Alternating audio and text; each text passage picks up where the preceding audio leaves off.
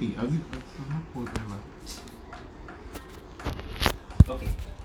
you started?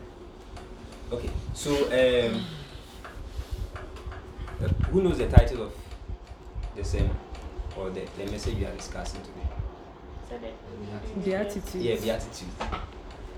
And then the reason why I wanted us to do the Beatitudes is because I promised us last 2 weeks, after we did the salt of the world, that we will just look at what's above it.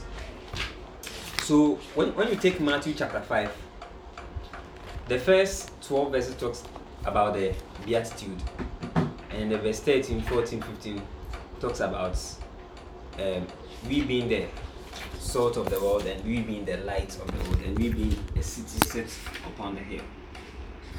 Okay, so Matthew chapter 5, chapter 6, and chapter 7 is a whole sensation. Okay, so it's a whole what? it's what we call the sermon or sermon on the mount. Okay. Sermon on the mount. It's also one of the discourses. So in the Bible there are 4 discourses that you will see. So the first one is the sermon on the mount. There's another one in Matthew chapter 13, which is which is also another discourse, in which Jesus talked about a lot of things. A sower went to sow, and then parables. There were a lot of parables in that Matthew chapter 13. And there is also another discourse in Matthew chapter 24, okay, which talks about that one. Jesus was telling us about what will happen in the end. Okay, and the last discourse, that one is found in the book of John. If you read John chapter 14, 15, 16, and 17, that's what is called the upper room discourse. That's the last 24 hours before the death of Jesus. He was with his disciples in the upper room. So there are 4 discourses of Jesus Christ, and this Matthew chapter 5, 6, and 7 is the first discourse, and that one is called the Sermon on the Mount. Okay, so the Sermon on the Mount is very important because Jesus himself is introducing his own laws. We saw in the Old Testament that Moses we had the laws of Moses, but when you come, Jesus is going to give a new set of laws, which is called the laws of Christ, or the laws of Jesus. And Paul will make talk about these laws. Okay, so this is different from the laws that Moses gave, and then we can verily see that the laws that Moses gave were very difficult, right? It's very, very difficult, but the one that Jesus gave is even far more difficult. And then we will see the reason why. Okay, the reason why the laws that Jesus gave, these laws, that's the Beatitudes and the other stuff that Jesus gave, is because later on he is going to equip us with the Holy Spirit to help us live that kind of life. For example, when you read Matthew chapter 5 from verse 38 to 48, he said that ye have heard that it has been said, eye for eye, tooth for tooth, but I say unto you, resist not evil, blah blah blah. And then it goes on to say that if someone slaps you, what do? You turn the other cheek for the person to slap. This is very difficult for someone to do. For example, if someone slaps you, there are 3 possible things that can be done. The first one is that you slap the person back, right? That's what normally almost everyone, if you go to circle and you slap someone, the person will slap you back. Are you going too far, Beatrice? Beatrice, I heard you retaliate. I'll see you. You see the person. And then the second thing the person will do is that you slap the person, and then the person does not do anything. Wow, people will clap for you. Hey, you are good. Wow. But Jesus said that was not the ultimate. The ultimate is that if the person slaps you, turn the other cheek and let the person slap. You see, that's a higher kind of life. Or if someone takes away the outer coats, there are 3 possible ways possible things you can do. The first one is that you take it back. The second one is that you let it go. The third one is that you even remove your inner cloak and give it to the person. You get it? And the last scenario Jesus gave, when you read Matthew chapter 5, verse 38 to 48, is that if someone compels you to go 1 mile, so for example, those days the soldiers, when they are carrying their stuff and they see you, they will give it to you to carry.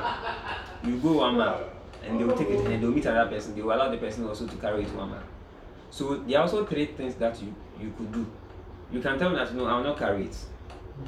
Or you carry it and then you walk 1 mile with the person. But Jesus said that when you get to that mile, go the extra mile. That's where the English term, the extra mile, came from Matthew chapter 5. So you see, these are the new kind of rules that Jesus gave you. And later on, when you read the whole thing, you see that Moses said that do not murder, but I tell you that even if you are angry with someone, you've murdered a person. Or the laws of Moses said that do not commit fornication and adultery, but I tell you that if you lust after someone, you have already committed. So you can see that the laws that Jesus is giving in these 3 chapters of Matthew, okay, they are more superior than that of Moses. Okay, so you read that he said, one thing that runs through this whole book is that you said, ye have heard that it has been said. Then you tell that, but I say unto you. That means that he's giving us a certain kind of law which supersedes that which was in the Old Testament. So that's just the brief summary. So if you get time, read it and then you understand what I'm saying. But we are going to look at the first 12 verses, which is what is called the Beatitudes. The Beatitude never appears in the Bible. The word Beatitude is not in the Bible.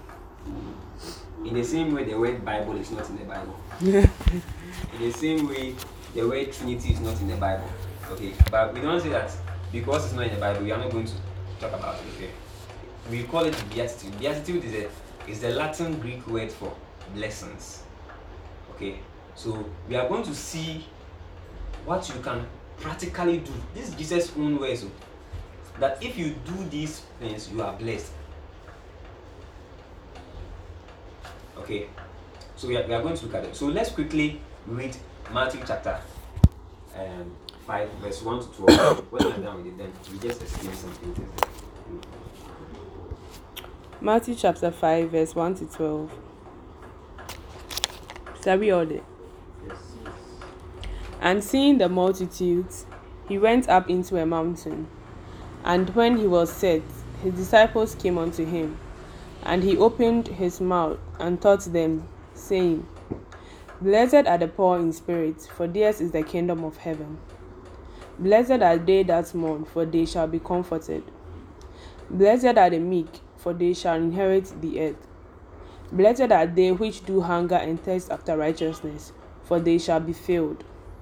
Blessed are the merciful, for they shall obtain mercy.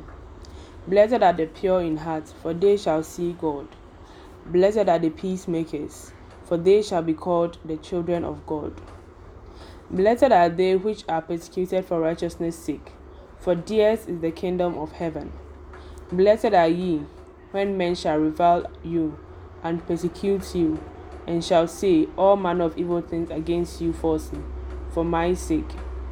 Rejoice, and be exceedingly glad, for great is your reward in heaven. For so persecuted they the prophets which were before you. Amen. Cool. Okay, so we are going to digest these 12 verses. The first thing I want us to understand is that there are 8 of the Beatitudes. There are 8 of them. And then the way they are arranged is important. And then note that the first 4 conveys something, and the last 4 also conveys another thing. Okay, we will look at them. And then you also know that the terms kingdom of God and kingdom of heaven were used, right? Okay. If a normal Christian would think that the two are the same, but there is a difference between kingdom of God and then the kingdom of heaven. Matthew is the only book that uses both terms, kingdom of God and kingdom of heaven. All the other New Testament books, they use the kingdom of heaven. Okay. So, what is Jesus saying? First of all, who is Jesus addressing? He's addressing his disciples. He's addressing his disciples, not the multitude. Okay. So he's addressing his disciples. And since we are also the disciples of Christ, he's also addressing us. Okay. Now let's see the first one. The first one is blessed are the. Blessed are the. Blessed are the poor in The spirit, poor in spirits. for theirs is the kingdom of For heaven. theirs is the kingdom of heaven. So it begins by saying poor in spirit. What do you mean by poor in spirit? Okay, so whenever we say poor in spirit, okay, let's take the first one. So the first one is poor in spirit. The second one is those that mourn. The third one is The the meek meek, and the fourth one is those that hunger and thirst after righteousness. Please try and memorize it now so that okay, we have memorized it. So it's the mnemonic is P Right in the M morning. H. You get it? P M M H. M So H. P is Poor poor, in spirit, then mourn, one then meek, and hunger and and thirst. hunger and thirst. Those are the first four. Okay. Now, when you talk about poor in spirit deals with how or your attitude. Okay, your attitude towards yourself. When you look at yourself, who do you see? You see someone who is empty, someone who needs something. You get it? Like how poor people, poor people, they see themselves as people who need something. Okay? So the poor in spirit tells us about our attitude towards ourselves. The second one is those that mourn. It should tell you about your attitude towards sin. Okay. We will take them into detail, but that's the summary. The fourth one is meekness. That tells you about your attitude towards other people. And the last one is those that hunger and thirst, which is your attitude towards God. So we are taking the first four, and then you realize that they are teaching us about attitudes, the attitude that we should have. Now, before I continue, I have to define these terms for us to understand. When we use the term attitude, and then conduct, and then the term character, and the term integrity, people tend to use them together, but they are different. Okay. When you talk about, let me first take the word integrity. Okay, integrity. When you say someone is having integrity, it means that the person has a certain set of beliefs and the person is disciplined enough to do it. So, for example, if I don't miss class, you get it? The person will never miss class. Like the person is disciplined enough to whatever the person believes. For example, in 2000 and when did those Osama bin Laden stuff, when they went to Capture him. He said, Or the Twin Towers. yeah, The crash. I know it's September 2011. 9/11, right? Yeah, 9/11. 9/11. You said September what? September 2011. Or was it No. 11 September? It's 9/11. That's 9th September. It's 2000. Is it 2000? 2001. Yes, it's a long time ago. 2011 is that time. It's 2001. Okay, and then they were a sect of Muslim youth. Okay, they had purposed themselves that they were going to do that task. Okay, so they were disciplined enough. This is what we are going to do. Our Quran is saying that if you do this, we will get to heaven and then we will have virgin wives. Okay, so they went to kill themselves for a cause. So no matter how bad it is, you can say they have integrity because they had a certain belief and they were disciplined enough to fulfill it. Okay. Now, it could be good or bad. Do you get it? But if you now take this integrity and you add wisdom to it, it becomes a good character. For example, wisdom will let you know which beliefs to hold on to and then be disciplined to them. Okay, so when you add wisdom to your integrity, it becomes a good character. Are we clear with that? Now, character, we have character and then we also have conduct. So we can call your character your attitude. Okay, that one is within. So someone defines attitude as what you do when no one is around. Okay, and that attitude will cause you to do something, and what you do is what is called a conduct. So character or attitude is who you are. Conduct is what you do. So your conduct will flow out of your character or your attitude. So if inwardly you are good, you demonstrate it. So you being good inward is your attitude or your character. But when you begin to do good and people see, that becomes your conduct. Okay, so now the reason why I'm explaining this is that the first 4 verses that we are talking about here deals with our attitude. So it deals with who we are in the inside. Then the last 4 will teach us about what then our conduct should be. Do you get it? So the first one is poor in spirit, and you said poor in spirit deals with how you actually see yourself. Okay, when you admit how insufficient you are, that's what is called poor in spirit. So when you read the scripture, let's go to 2 Corinthians chapter 3 verse 5.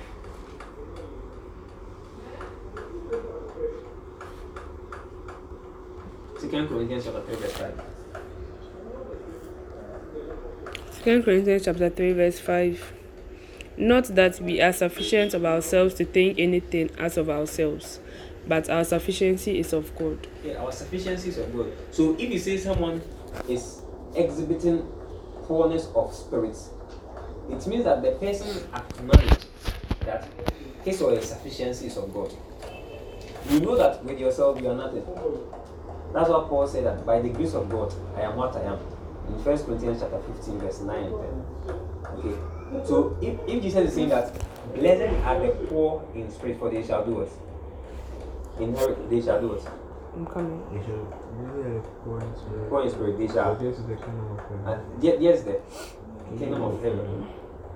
So this is what God is saying, that if you should live your life always and constantly understanding that God is your source, okay, and that's left on your own, you are poor, like there is nothing you have. That the reason why you have anything is because of God. You are alive because of God. You are intelligent because of God. All the things you have are because of God. Then you are someone who is living the poorness of the spirit. It's not false humility. It's not like it's something that's like you should be at your core. You get it? Okay. And then let me just add one more thing to then move on. And there is something that we always say. Heaven. We say heaven. Heaven helps those who help themselves. Yes. It's a fallacy. Okay. The correct thing should be heaven helps those who come to the end of themselves. Like if you look at the Bible, usually it's when men and women come to the end of themselves, that's when God intervenes. And that's the fullness of the Spirit. Okay. Let's go to the second one. The second one deals with those that mourn. And we said when you talk about mourn, it's your attitude towards sin. So you see, Christ has delivered us from sin, right? But we all know that intermittently we all fall short and then we sin one way or the other. But the difference between a Christian that's sin and someone who is not a Christian that's sin is your attitude after the sin. If really we don't show any sign of regrets, or you don't mourn after any sin, okay, then you have to check and see whether you are really born again. Because anyone that truly has the Holy Spirit inside of you, after you commit a sin, you actually have some form of regrets or some form of mourning. Okay, so when you talk about blessed are those that mourn, we are not talking about going to cry at funeral or you are just mourning like you are crying. No, it deals with your attitude towards sin. Your attitude when you fall short, when you go before God and then you cry to God, God, I've sinned against you. That's the kind of mourning we are talking about. It's what Paul called godly sorrow. In the Bible, this we see this when Peter actually denied Christ 3 times. Okay. After he denied him the 3rd time, we saw that he was actually weeping and mourning. Okay. And because he had this kind of godly sorrow, this regret, Christ came to restore him back. But when you take someone like Judas Iscariot, after he saw Jesus, he also cried. But you see, the reason why he was mourning was different. Okay, from why Peter was mourning. Okay, Peter was actually showing signs of remorse, signs of regrets. Okay, but for Judas Iscariot, the reason why he was weeping was because of what people would say. This person, he was part of this guy and he has denied him. Do you get it? That was the main reason why Judas Iscariot was weeping. And what happened? He went to crucify him. He went to hang himself. Okay, so when you talk about mourning, you are talking about your regret when you fall short. Okay, and he said what will happen to them? For they shall be comforted. For you shall be comforted. Was Peter comforted? Yes, he was restored back to his position. Okay, so the 3rd one is the meek. Those that are meek. What is meek? When you say meekness or meek, okay, people think meekness is the same as humility, but they are different. Okay, in English terms they are the same, but when it comes to Bible, they are different. Okay, humility we know is we are humble, but when it comes to meekness, the definition of meekness is actually power under control. Power under control. So if you say Jesus is meek, whenever we are singing the story, we are singing this Christmas, meek. What's the song? Gentle Jesus, meek and mild. What that means is that Jesus is the all-powerful God. But yet, when he came on earth, his power was under control. For example, when they were crucifying him, don't you think that he could have called legions, angels to come and deliver him? But you can get to a state where you bring that power under control. For example, okay, maybe you are the CEO of a certain company and you go somewhere and they are not treating you. Do you know who I am? National anthem. Do you know who I am? Do you get You sang some before. the way Beatrice said it spontaneously. Like Oh, it's not different. you've used it before. When it comes to the It's not campaign, different. Do you know who I am? You know who I am? You see, but the power and the authority you have, okay, we should be able to keep it under control. That's meekness. That's meekness. Okay, it's quite synonymous to long suffering. When you talk about long suffering, it means you are suffering long. Like they are hitting you, but what come out to? Do you get it? That's meekness. Power under control. Can you imagine God himself taking the form of flesh and then people are just spitting on him doing it and he didn't retaliate? That is meekness. The greatest, as I always say, the greatest miracle Jesus did was not raising the dead. Was that for 33 years he was God, but we didn't know. 33 years he was God, encapsulated in a flesh, but yet we didn't know. Can you imagine if, for example, we take you to a certain village, you go and show off with your cars and then speak English and your tablets and you are just you wear your white coat and your stethoscope. You want to be recognized. Do you get it? Do you get it? But the greatest miracle that Jesus did was that for 3 years he was God and he kept himself under control. For me, that's the greatest miracle that he did, and that's meekness. And the Bible is telling us you should be meek, no matter where you get to. I remember one day, I went to a Washington school, Me, I'm like the headmaster of actually. I went there, and then, the new batch from ones, they don't even know anything. And I was asking them something. Hey, they were, oh, hey! I said, do you know me? Do you know I when they sang my I can go to the praises? headmistress office right now without Straight even invitation. Like, hey! But meekness is, power under control. With all the power, with all your money you have, everything is just under control. That's meekness. And the Bible is saying, blessed are the meek. Blessed are the meek. So your relationship with others or your attitude towards others should be that of meekness. Okay, yeah. You see, the rich people, those that are really rich are not those that go out to say that they are rich. But those that don't have anything, do you get it? So if you are rich, if you have, for example, let me tell you something. Those born, do you get it? Right. There are those that make noise. For example, this brother stuff. Don't even start. Right. This is not a good example. Yeah. I'm not talking about gay. It's too pitiful. Those that actually laugh at people, those that actually laugh at people are those that don't know anything. No. Like those that cut the videos and then they'll go online, they'll cut the videos and then they'll just put something. They don't know anything. Do you get? If me I'm laughing, at least I have some legal because Charlie, I am mass and science.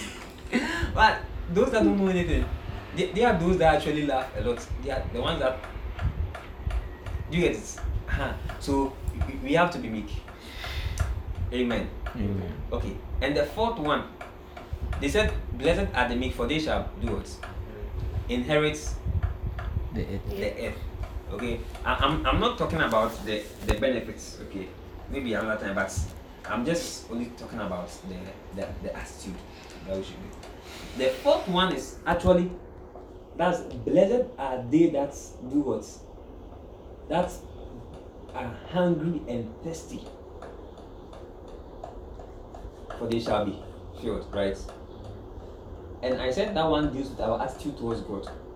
So our attitude towards God should be that of someone who is hungry and thirsty for God.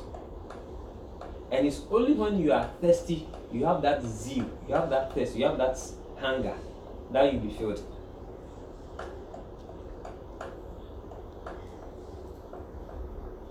What are you hungry for? Okay. A lot of people have bizarre appetite for several different kind of things. But God is telling us that we should have an appetite for Him. Do you know what appetite is?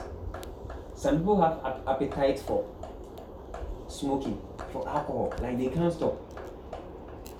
Even if they stop, they have withdrawal symptoms.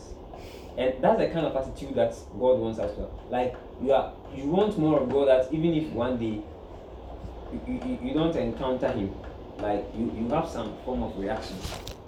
Because can you imagine that if you don't pray one day, you have anaphylactic shock? Or isn't it a good prayer? Like you are dead. That's God. If I don't seek you one day, Anaphylactic shock. Bright, isn't that a bit too far?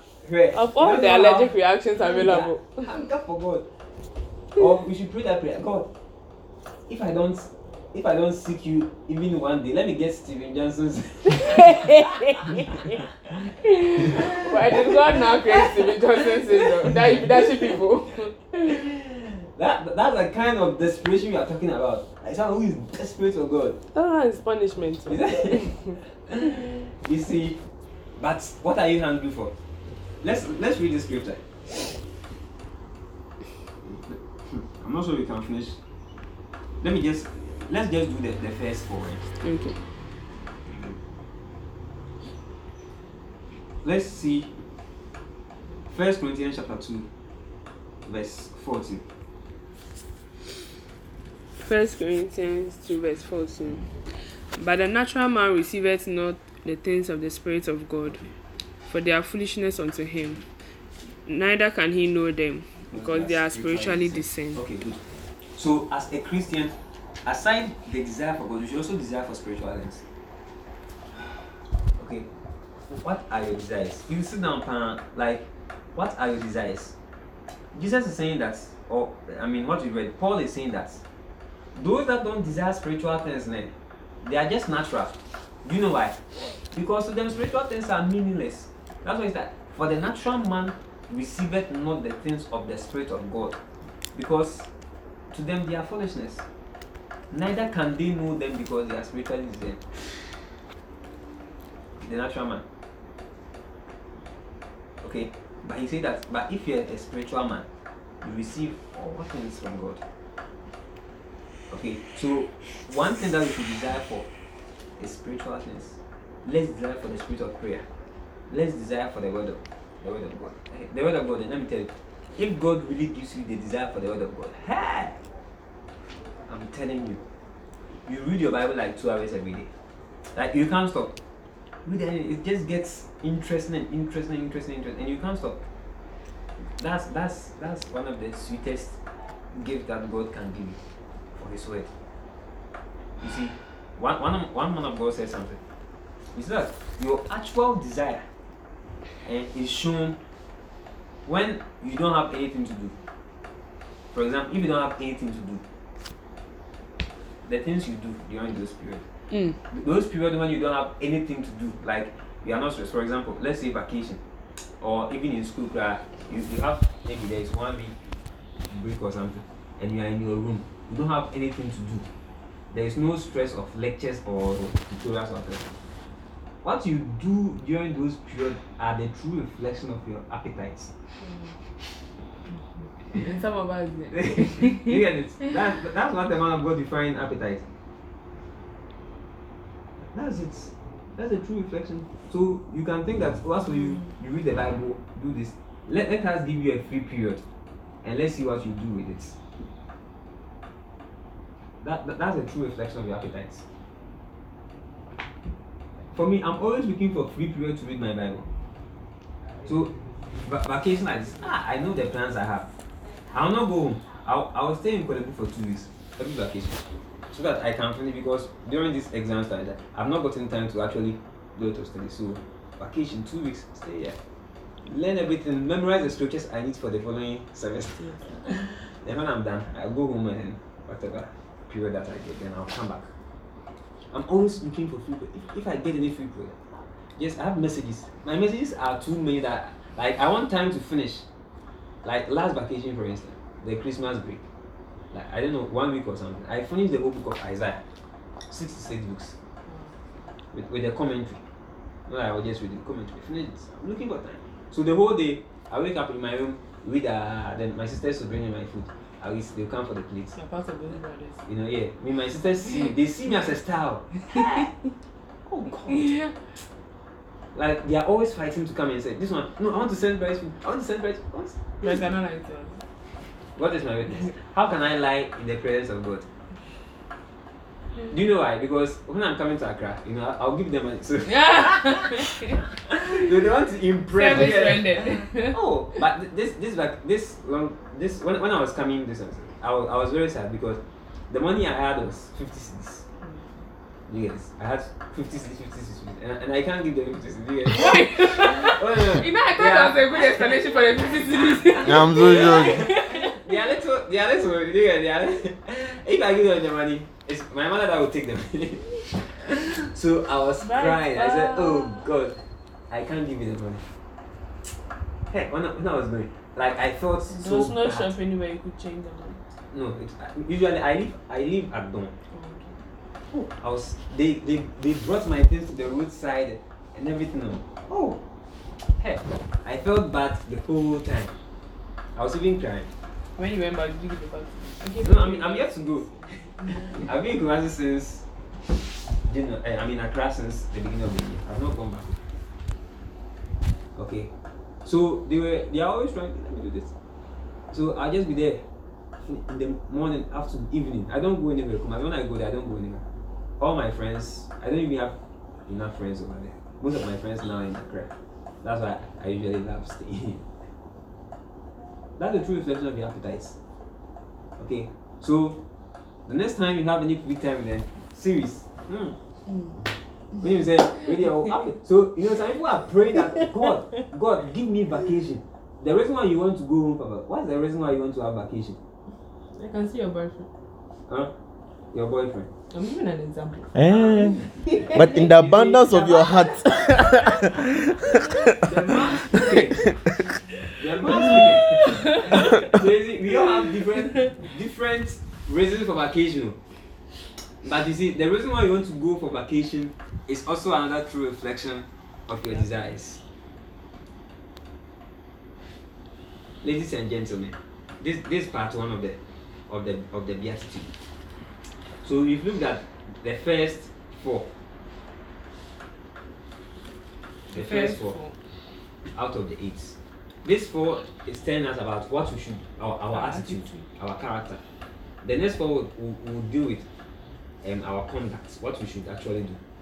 Okay, so he's telling us that the first one is blessed are the poor in spirit. The second one is blessed are the who. The third one is another the meek, and the last one is an H. Hunger and thirst for righteousness. They shall be filled. Ladies and gentlemen, in summary, we've done the first part of the Beatitude. You see, it's called Beatitude. That means be those attitude, not do attitude. It's not the most important thing is the attitude that is more important. The character. It's not the conduct. Out of the conduct, you can deceive all of us. But who you are at your core. That's why did I define this one? Attitude. Attitude is what you do when no one is watching. That's your actual attitude. So these are the first 4. This is what Jesus expects of us. He said, blessed. If you do all these things, you are blessed. You don't even need people to pronounce blessings. Poor in spirits. That is knowing that God is your sufficiency. Come to the end of yourself. Yes, coming to the end of yourself. The end of man is the beginning of God. And the second thing we talked about are mourning. That's your attitude towards sin. And the third one is meekness. That's your attitude towards other people. That's power under control. Power under control. We know you are beautiful, but keep calm. We know you are rich, keep calm. We know that you are intelligent, keep calm. We know that you went to a good SHS, keep calm. Are you seeing some? What's that supposed to be? Keep calm. Okay. We'll be calm. And the last one is what? Blessed are those attitude towards God. That's your attitude towards God and spiritual things. Are you hungry for God? Are you hungry for spiritual things? Okay. Let me see if I've left anything out.